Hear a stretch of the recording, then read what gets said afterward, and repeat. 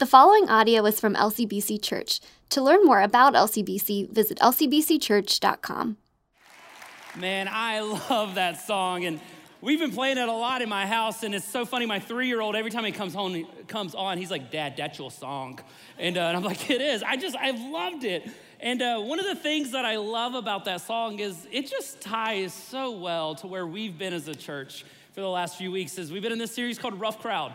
And we've been saying that we're a rough crowd with rough past and rough hangups and rough habits and rough situations. And I love how we've just been looking at how God knows that we're rough and he still likes us and he loves us and he forgives us and he accepts us and he wants the best for us even in our roughness. And so that was just a great song. But today we're gonna kind of turn a corner and see, a lot of us, we're a part of the rough crowd, but we also have rough edges. And we have rough edges that are hurtful edges and painful edges, and they're hurting us and they're hurting others, and we're gonna have a tough conversation today, and a conversation that might be hurtful for you. And the reason why I say that is, as I've processed through it, it was kind of hurtful for me, because all of a sudden I realized that I've gotta do some stuff. And see, the conversation we're having might require something of you that might actually be one of the most brave, courageous, scary things you've ever done. Because see, we're gonna be looking at a truth today, a truth from a crazy story in the Bible, a truth that we discover the truth is, the longer we hide, the greater the hurt. But when we stop hiding, we start healing. The truth that the longer we hide, the greater the hurts. But when we stop hiding, we start healing. And I don't know about you guys, but I learned a lot about hiding as a kid. I learned about hiding because my mom would drag me shopping. Did any of you guys get drugged shopping with your mom? So, in the middle of being drug shopping, I invented this awesome game called Let's Freak Mama Out. And here's the way you play the game. So maybe you've played it, maybe your kids played it on you. You wait till mama's not looking, and then you jump in the closest clothes rack that she can't see you in, and you stay until your name comes over the loudspeaker. It's awesome when you're the kid. It's terrible when you're the mama. And if you know my kids, please, for the love, do not teach them this game. They do not need to know this game. But as kids, we just naturally hide. We naturally play that game. We naturally play hide and go seek. But then as we grow up, we're not like shopping with our wives, hiding in coat racks. You know what I mean? Like, that's weird. If you're a grown man hiding in a coat rack, we need to have a conversation. But we start hiding other things and in other ways. And, you know, we start hiding where we were or what we were doing or what we were thinking or looking at. We hide the numbers, the receipts. We try to hide the smells or the messages or the text, and we hide while believing a lie. Believing a lie that by hiding, we're not hurting. We're not hurting ourselves, we're not hurting others, but the truth that we're looking at is the longer we hide, the greater the hurt. But when we stop hiding, we actually start healing. And we're gonna be looking at a story in the Bible of a guy named David, and this is a crazy story, and here's what you gotta know about David. David is a true rags to riches story. See, David, whenever we first meet him, he is just the runt of the litter, the youngest kid, which he was the smallest, littlest, just runt. He also is a shepherd, which means he is like the lowest of the lowest within a cultural totem pole. And he is just dirty, nasty, good for nothing shepherd, little boy, David. And so David is out in the fields, minding his own business, just being the runt, taking care of the family sheep, being kind of the laughing stock of the community. And all of a sudden one day, this guy named Samuel shows up. And Samuel was like a rock star in the community. Samuel was kind of a mover and a shaker. He was this incredibly influential leader, and he shows up. And he says, "I need to see your son, David." And so David, while he's just watching the sheep, all of a sudden his brother comes running over and he goes, "Hey, come home, come home, come home. Samuel is in our living room, and he wants to talk to you. What did you do?" And so David comes home, and here's little bitty David looking up at Samuel, and Samuel starts talking to him. And Samuel goes, "Yeah, you know what? You're a man after God's own heart. Yeah. You're the next king." Samuel says a prayer, and Samuel leaves. And David is kind of left in his living room, just standing there kind of shaking his head like, what just happened? I was tending sheep, and you're gonna tell me I'm gonna be the king? Well, over the next 15 years, to David's shock and to everyone else's shock, it happened. See, David just had this like uncommon favor from God and just found himself at the right place at the right time, doing the right thing over and over and over and over again, till eventually he became king. And now I don't want you to think this was like a bed of roses, just an easy walkway into the palace. It actually had some really big ups and downs. The current king wasn't too fond of this shepherd boy taking his boy's throne. And so they had some conflict they had to work through. But at the end of the day, David was the man. And David won, and he was the king, and he drove out all the invading armies, and he took over the kingdom, and he built a palace, and he was just loved. And he was living high, enjoying all the riches, all the palace, just life was golden until this one spring. So we read in 2 Samuel 11, the following spring, and we say the following spring because the year before, David led this huge military victory, defeating some of the enemies. The time of year when kings go to war, which, side note, isn't it really nice that in biblical times, they waited to murder each other in the nice times of the year? Like, they didn't fight when it was rainy and cold. They waited till springtime to actually go fight each other. It's really kind of them. So flowers are out, war's out. So then David sent Joab and the Israelite army to destroy the Ammonites. In the process, they laid siege to the city of Rabbah, but David stayed behind in Jerusalem. David stayed behind in Jerusalem, and this is where things get interesting. David was a military leader. He was a military hero. He was a war man. He needed to be in the battle, but for some reason, David stays home. Now, there's two reasons why David could have stayed home. One is a really good reason. I mean, Joab, his go-to general, had been following David for years. He had been observing David, and maybe this was just the time to transition leadership, to give leadership to Joab and say, I trust you, you lead the army. The other option is David just got lazy, and David really enjoyed the comfortable nature of the palace, and he enjoyed just the luxuries of that life, and he didn't want to go live in a tent anymore. But for whatever reason, David now finds himself vulnerable.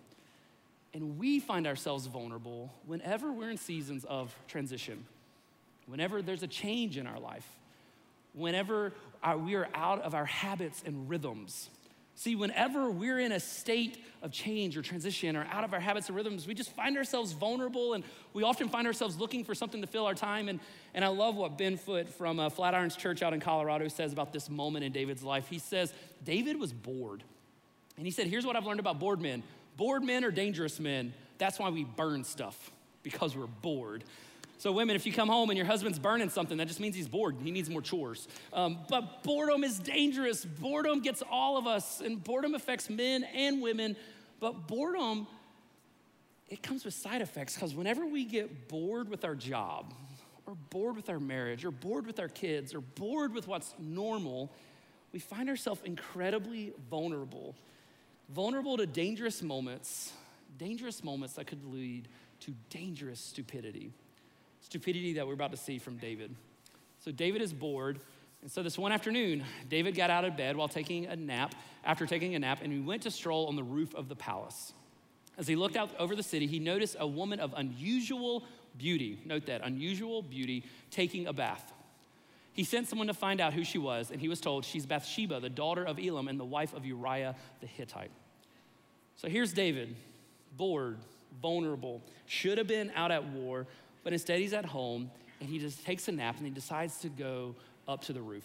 Now, the rooftops in Jerusalem, something you need to know about Jerusalem is the streets are really narrow. There's not really great airflow. So if you want to breeze, if you want to relax, you go to the top of your roof. And your top of your roof is kind of like the back patios here in America. And so he goes up to his patio for all intents and purposes. He's enjoying an evening. And you get two things on top of the roof. You get a breeze and you get a view. And I promise you this, David's roof was the highest roof in the city. He was their hero. He was the one they loved. And so he had the best breeze in the city. But he also got the best view in the city. The best view of an exceptionally beautiful neighbor. An exceptionally beautiful neighbor who just so happened to be taking a bath. But see, I think David knew Bathsheba. See, Bathsheba's father was one of David's mighty men, which was like this elite fighting force that David had spent time with. And Bathsheba's grandfather was actually one of David's most trusted advisors. And so David knew Bathsheba's family. And there's actually one way of translating the scriptures that says, instead of asking, who is that David's actually saying, isn't that Bathsheba? So here's how I read this moment in David's life. He's bored, he's vulnerable, and he goes up to the rooftop to enjoy an exceptionally nice view. But he also knows that from that spot, at that time, in that place, he could not only get an exceptional breeze, but an exceptional view of an exceptionally beautiful woman who happened to be taking a bath. I don't know many men in the history of the world who, when given that opportunity, would not be interested in lingering, wouldn't be interested in just, enjoying the breeze a little bit longer. Just, staying put, not moving too quick. But here's where one of the quotes from Martin Luther, one of the church reformers, I love this quote. He says, "You can't keep a bird from flying over, but you can keep it from building a nest." See, it's one thing to have a passing thought, desire, interest that comes into our mind. We can't control those, but we do control inviting it to stay. And this is where David crosses a line. See, we don't control temptation, but we do control the invitation to stay. We don't control the temptation, but we do control the invitation to stay. And the thing is we're never forced to sin. We're never forced to cross the line. We're never forced to make bad choices. It's always whenever we decide to invite it in, to say it can stay. And this is where David, he crosses the line and he invites Bathsheba over. And Bathsheba, she didn't have a choice. When the king calls, you gotta go. So she comes over, they do the birds and the beads, and David thinks it's all good. All the evidence is covered, he got away with it. Until a month later. A month later, all of a sudden he gets word that the evidence wasn't all destroyed. In fact, the evidence has grown a heartbeat, and now it's living in her belly. And so Bathsheba sends the news, "I'm pregnant." And David does what so many of us do in that moment whenever we realize there's evidence against us that someone's gonna find out. He totally panics. And see, in his panic, he had an option. At this moment, he has two choices. He could go public or he could go private. He could come clean or he could cover up. And see, David had been winning and winning and winning and winning, and he thought, surely I can win again, and I can win with the cover up. I can win with keeping this thing private. I can win with a cover up story. I'm gonna scheme to keep this going the way I want it. And so David, his wheels are turning on, how do I get out of this? How do I hide this? How do I keep the cover up going? And he decides, Uriah, the husband, he's at war. He's lonely. He's lonely at war. I need an update on the war. Sends a quick letter. Hey, send Uriah. I need an update on the war. I need an update on the war from Uriah. It's not Uriah's job to tell David how the war's going. David just wants Uriah to work his cover-up story. So he invites Uriah back to the palace. Uriah tells him about how the fighting's going. He gives Uriah a gift, and then he says to Uriah, go on home and relax. You've been away for a long time. Go relax. Uriah, that boy's in the battle, and he's made a foxhole prayer.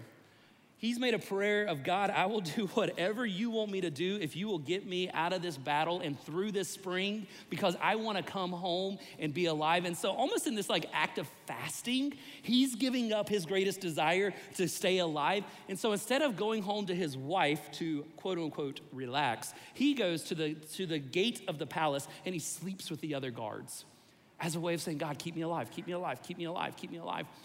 And David finds out the next morning, he finds out his cover-up plan isn't working, and so he's a little annoyed, so he invites Uriah back. And I love this question that he asked Uriah, what's the matter with you?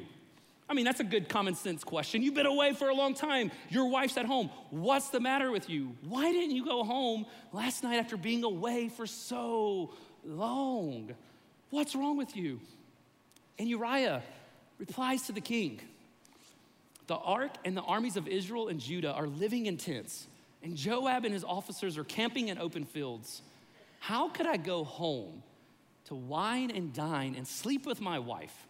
I swear, I will never be guilty of acting like that. It's almost like he's pointing at David and saying, I swear I would never do what you're doing. Well, David at this point knows he's got to up his game. But he should have known that the longer he hides, the greater the hurt. But instead of that, he decides to go all in. And so he says, you know what, Uriah, stay for dinner with another night.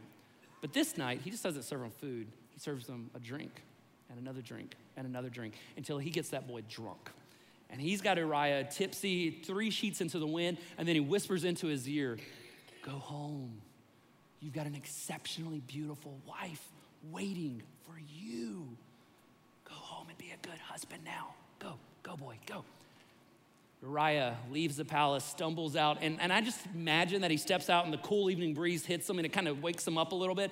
And then all of a sudden he remembers, I could go home to Bathsheba, or I could keep begging God to keep me safe in battle. I'm gonna try to stay alive. And he again goes to where the guards sleep, and he sleeps outside. Next day comes, David hears. And David is yet again he's sick of this. He's tired of it. He's tired of trying to manipulate. He's tired of trying to convince this. And he could have come clean. He could have stopped hiding, but he decides to go all in. And he's like, if I can't convince Uriah to do what I want, I'm just gonna do away with Uriah. He brings Uriah back and he goes, hey, I need you to deliver a letter. And in this letter, he describes a certain military tactic that would inevitably cause Uriah to be killed. Writes it out, signs it, seals it, stamps it, gives it to Uriah, and Uriah goes back with his own death sentence. They fulfill the orders exactly as told. Uriah dies. David gets news of his death, and he sighs a deep sigh of relief. Gets a good night's rest, and he thinks no one will ever know. It's done. It's hidden. It worked. How many of us know what it's like to work so hard to hide, to cover up, to scheme, to know what it's like to hide the credit card statements or the change of clothes in the back seat or in the basement while mom and dad think you're studying, the secret bank account, the items that we've stolen or accidentally borrowed without permission to feed the addiction, to clear the history in the search menu, the second social media account that mom and dad don't know about, the evidence of last night's party or the hint of smoke in the car. Man, don't we all know what it's like to be looking at that line that we know we shouldn't cross and then to so badly want to step over it, and then we finally get brave enough to step over the line that we know we shouldn't, and we have that rush of emotions of like the thrill, the joy, the sensation of I just crossed the line and I know I did, but then almost like 2 seconds later, a second rush of emotions of fear, of anxiety, of paranoia, of what now? Can I keep it hidden? Will they figure it out? Do they already know? I've never met someone who woke up and started their day by saying, you know what, today's the day that I'm gonna ruin my life. You know what, today I'm gonna go have an affair. Today I'm gonna go declare bankruptcy. Today I'm gonna do something that causes my kids to hate me forever. You know what, today I'm gonna become an addict. Yeah, that's what I wanna do with my goals today. Let's go get started with my to-do list. No one ever starts their day like that. But in moments of boredom, you make a foolish decision, and we're tempted to do what David did, where he crosses a line, then he hides it, and he hides it, and he does whatever he has to do to keep it hidden. We're all part of the rough crowd. We're all part of the crowd at some time or some way or another, and we all know what it's like to try to hide something because we just didn't want to let them down. To hide something because we just didn't want to feel the shame in their judgment. Or we've convinced ourselves that nothing good could come from them knowing that I've done this. Or we convince ourselves it's just a small thing. It doesn't matter that much. It's just a small thing. It doesn't really matter. Or maybe you convince yourself the way that I've convinced myself too many times of, just give me a little bit more time, just a little bit more time, and I can manage this. Or my personal favorite, I'll never let it get too far out of control because I've got this. I've got this. How many excuses have we made to keep sin hidden? Believing that hiding is the best way to move forward. But the truth that we're looking at is the longer we hide, the greater the hurt. But when we stop hiding, that's when we start healing. One of the best excuses I've ever heard from Christians is Christians love to say, God loves me no matter what, right? God's got to forgive me no matter what, right? He's got to accept me no matter what, right? And here's the crazy thing about grace. You're right. God does love you, does accept you, does forgive you, He will be with you no matter what. But God's love isn't permission. See, God's love actually compels him to help us stop hiding, because God knows that the longer we hide, the more it festers like a wound, and it is hurting us and it's hurting others. And so God is gonna do everything he can to help get our attention to stop hiding. It's true for us, and it was true for David. And see, one of the ways that God loves us is he'll actually try to speak in ways that we will understand and we notice, and to get our attention and the way that we'll pay attention. And so for David, he knew that David would listen best to a story. So he taps this guy on the shoulder. His name is Nathan. He says, Nathan, I need you to go tell the king a story. And you can read the full story in 2 Samuel 12. And so Nathan shows up and he goes to tell David the story. And the story is basically about this poor guy. He had one lamb. He loved his lamb. His lamb was super special. Like, this was like the lamb that he loved. But the poor dude with one lamb, he had a neighbor, rich, powerful neighbor with lots of sheep. But one day, the rich, powerful neighbor, he had a friend come over, and the friend says, I really want lamb chops for dinner. And the neighbor goes, I would love to make you lamb chops. I don't want to take one of my sheep. Let's go take that guy's sheep. Let's go take his lamb. He's pathetic, he's powerless, I'll take his. So the rich, powerful neighbor goes, takes the poor, helpless neighbor's sheep, cooks it, serves the lamb chops, and it's a great evening. And so Nathan tells David, who was once poor, once a shepherd, who knows what it's like to love a lamb, tells him this story. And David just buys it, hook, line, and sinker. He's believing this actually happened somewhere in his kingdom, and he is irate. He says, we should kill that man for acting like that. But he knows he legally can't kill him, so he's like, make him pay it back 4 times. Go to the full extent of the law to punish this guy. We can't have people abusing their power on the weak and helpless. We can't have people taking things that's not theirs. Get that man. And this is where Nathan has more boldness and courage and guts than I could ever imagine. Takes a deep breath. He looks at King David and he goes, you are that man. David, you're that man who took something that wasn't yours. You're that man who abused the powerless. David, you're that man. And at that moment, it all came crashing down for David. We all know what that feels like. That moment when we're busted. But how tragic is it when the things that we've been trying to hide finally catch up to us, and it didn't have to be that way. We finally used the wrong credit card, and they noticed on the statement. The smell lingered on our clothes longer than we ever expected it would.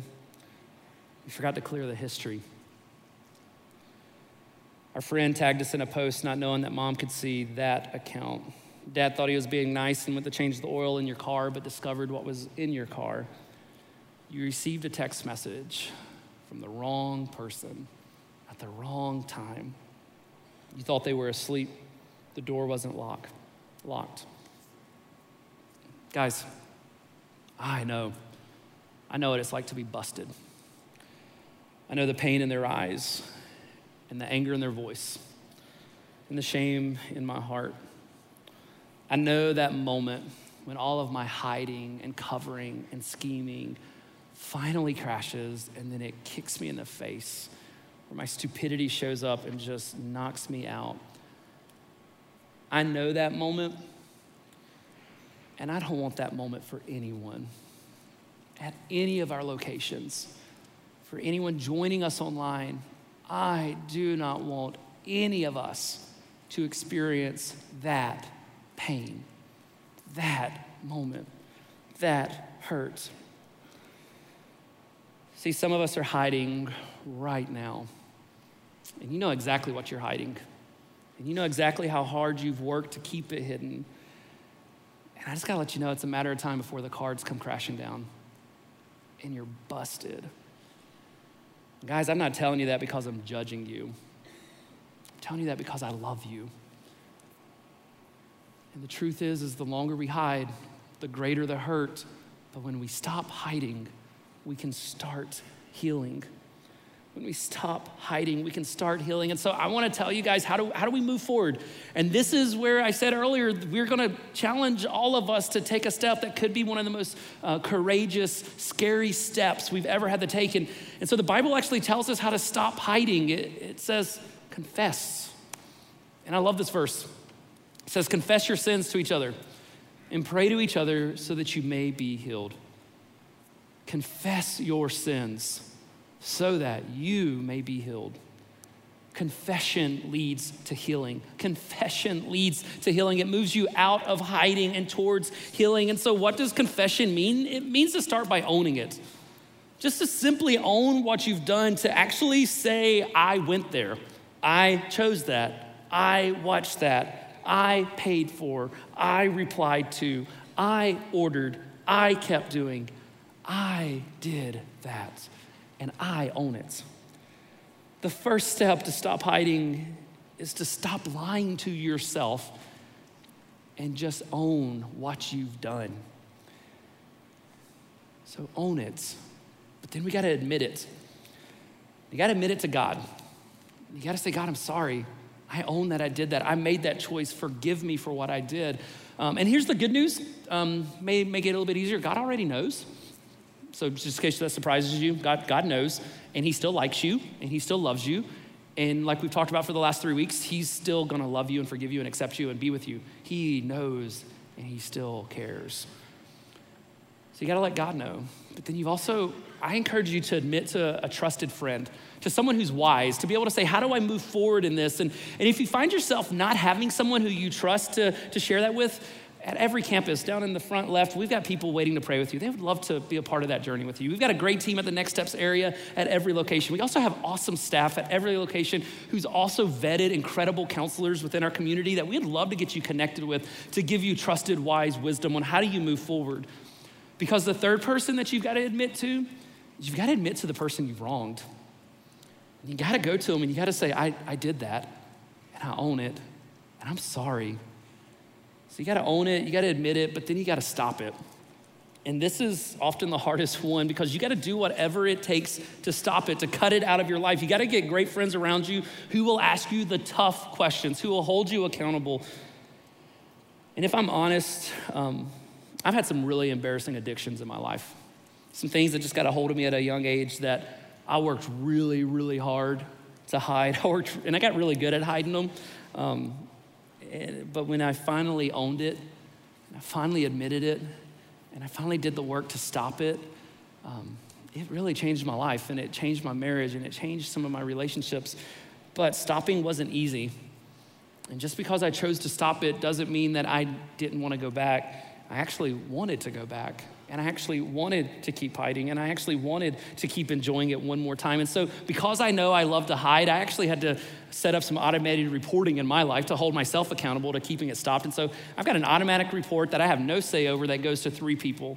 The first one, it goes to my childhood best friend, Joel. He's down in Georgia. He loves me, he knows me, he automatically gets it. The second one it goes to is Paul Atkinson. And if you know Paul, he's our York campus pastor. Paul fully embodies tough love. That boy is not a pushover, and he does not wimp around. And he holds me accountable with grace and encouragement, but he is not a pushover, and I need that. But I also realized that I didn't mind upsetting Joel and Paul, and I didn't mind them being frustrated with me, but I also realized it's not their couch that I'm sleeping on whenever that report comes out, so my wife gets it as well. And I've got to look at her eyes over the dinner table knowing she saw that report. Because I've got to stop it, because I know I hide, I know I run back, and I also know that the longer I hide, the greater the hurt. The greater the hurt for me, the greater the hurt for those that I love. But when I stop hiding, I start healing. Man, when we confess and choose to stop hiding and we own it, we admit it, and we stop it, we find healing. Will there be consequences? Maybe. And we kind of deserve those. We did what we did, and part of being an adult is getting what you deserve. But God also tells us there may be consequences, but he says there's also no condemnation. There's forgiveness, there's grace, there's help. God will walk with us. The faith community will surround you and support you through it. And if you're doubting if it's really worth it, if you doubt if confession really matters, I love that David's story doesn't stop there. David actually writes a psalm or a song, as we would call it today, that describes what happened. He said, "Oh, what joy for those whose disobedience is forgiven, whose sin is put out of sight. Yes, what joy for those whose record the Lord has cleared of guilt, whose lives are lived with complete honesty. When I refused to confess my sin, my body wasted away, and I groaned all day. Day and night, your hand of discipline was heavy on me. My strength evaporated like water in the summer heat. Finally, I confessed all my sins to you and stopped trying to hide my guilt. I said to myself, I will confess my rebellion to the Lord, and you forgave me. All my guilt is gone." David, the murdering, adulterous liar who hid and did horrible things, confessed. He owned it. He admitted it. He stopped it. And then he experienced grace. And he could say, "Oh, what joy." And guys, our hope is for you to have that same song. For each of us in this place to not know the heavy weight of what we're hiding, but to know the joy and to know the forgiveness and to know the grace that we can experience when we come out of hiding. So guys, David discovered what we've all discovered, that when we stop hiding, we stop hurting and we start healing. When we stop hiding, we stop hurting and we start healing. See, David, he was a part of the rough crowd. I'm a part of the rough crowd. We're a part of the rough crowd. But because we're part of the rough crowd doesn't mean that we have to be a part of the hidden crowd, but that we can actually be a part of the healing crowd. And it all starts when you choose to confess and to come out of hiding. David discovered what it's like to come out of hiding. And Julie's one of us. She's a part of our rough crowd. But she found healing when she chose to stop hiding. There had never been a question as to whether there was a God or not. God was there. He was real. There was no question for me. The way that he fit into my life was what I always questioned. I felt like he was this big presence that didn't really have anything to do with my small little life. A lot of what I was taught as a child was that God is someone to be feared. It's either there's right and there's wrong, and if you do wrong, you know exactly where you're going. It's not a good place. I decided, well, I'm going to hell. That's it. That's all that's happening. That's about, it sums it all up for me, and I can move on with my life knowing full well that I'm going to hell and that God just doesn't want anything to do with me. My tattoos for me are an armor. I feel like having these puts a little bit of a wall up with people. And in my youth, that's what I needed. I couldn't survive without it. I needed that separation between me and someone else. And physically tattooing myself was gonna do that for me. I was initially a call center representative, and I was promoted up to the supervisor position, and I went to another supervisor position. So I quickly moved up the ranks to where they ultimately said, "We're moving our operations to Georgia. We want you to come with us." So I went. I met my ex-husband, who is also from Pennsylvania, in Georgia. We got married within a year of knowing each other. We were very bad with drug use together. We were doing a lot of pain pills, opioids, anything we could really get our hands on. And I was introduced on how to get this through the internet. So I was ordering them online, getting them delivered to my door. It was, a daily thing for me. Within 3 months of getting married, I was pregnant with my daughter, Ruby. After Ruby was born, he was unfaithful to me, and I was completely numb. I had no feeling. I didn't care. It was just the strangest, most out-of-body feeling that I've ever had. I just wanted to get home, and I wanted to get back to Pennsylvania. I was done. When I moved back home, I was introduced to Xanax, which is like a sedative in a way, and I was taking maybe 10 times the recommended dosage per day and driving to Philadelphia every day for my job. I was repeatedly getting in car accidents because I would nod off and hit someone.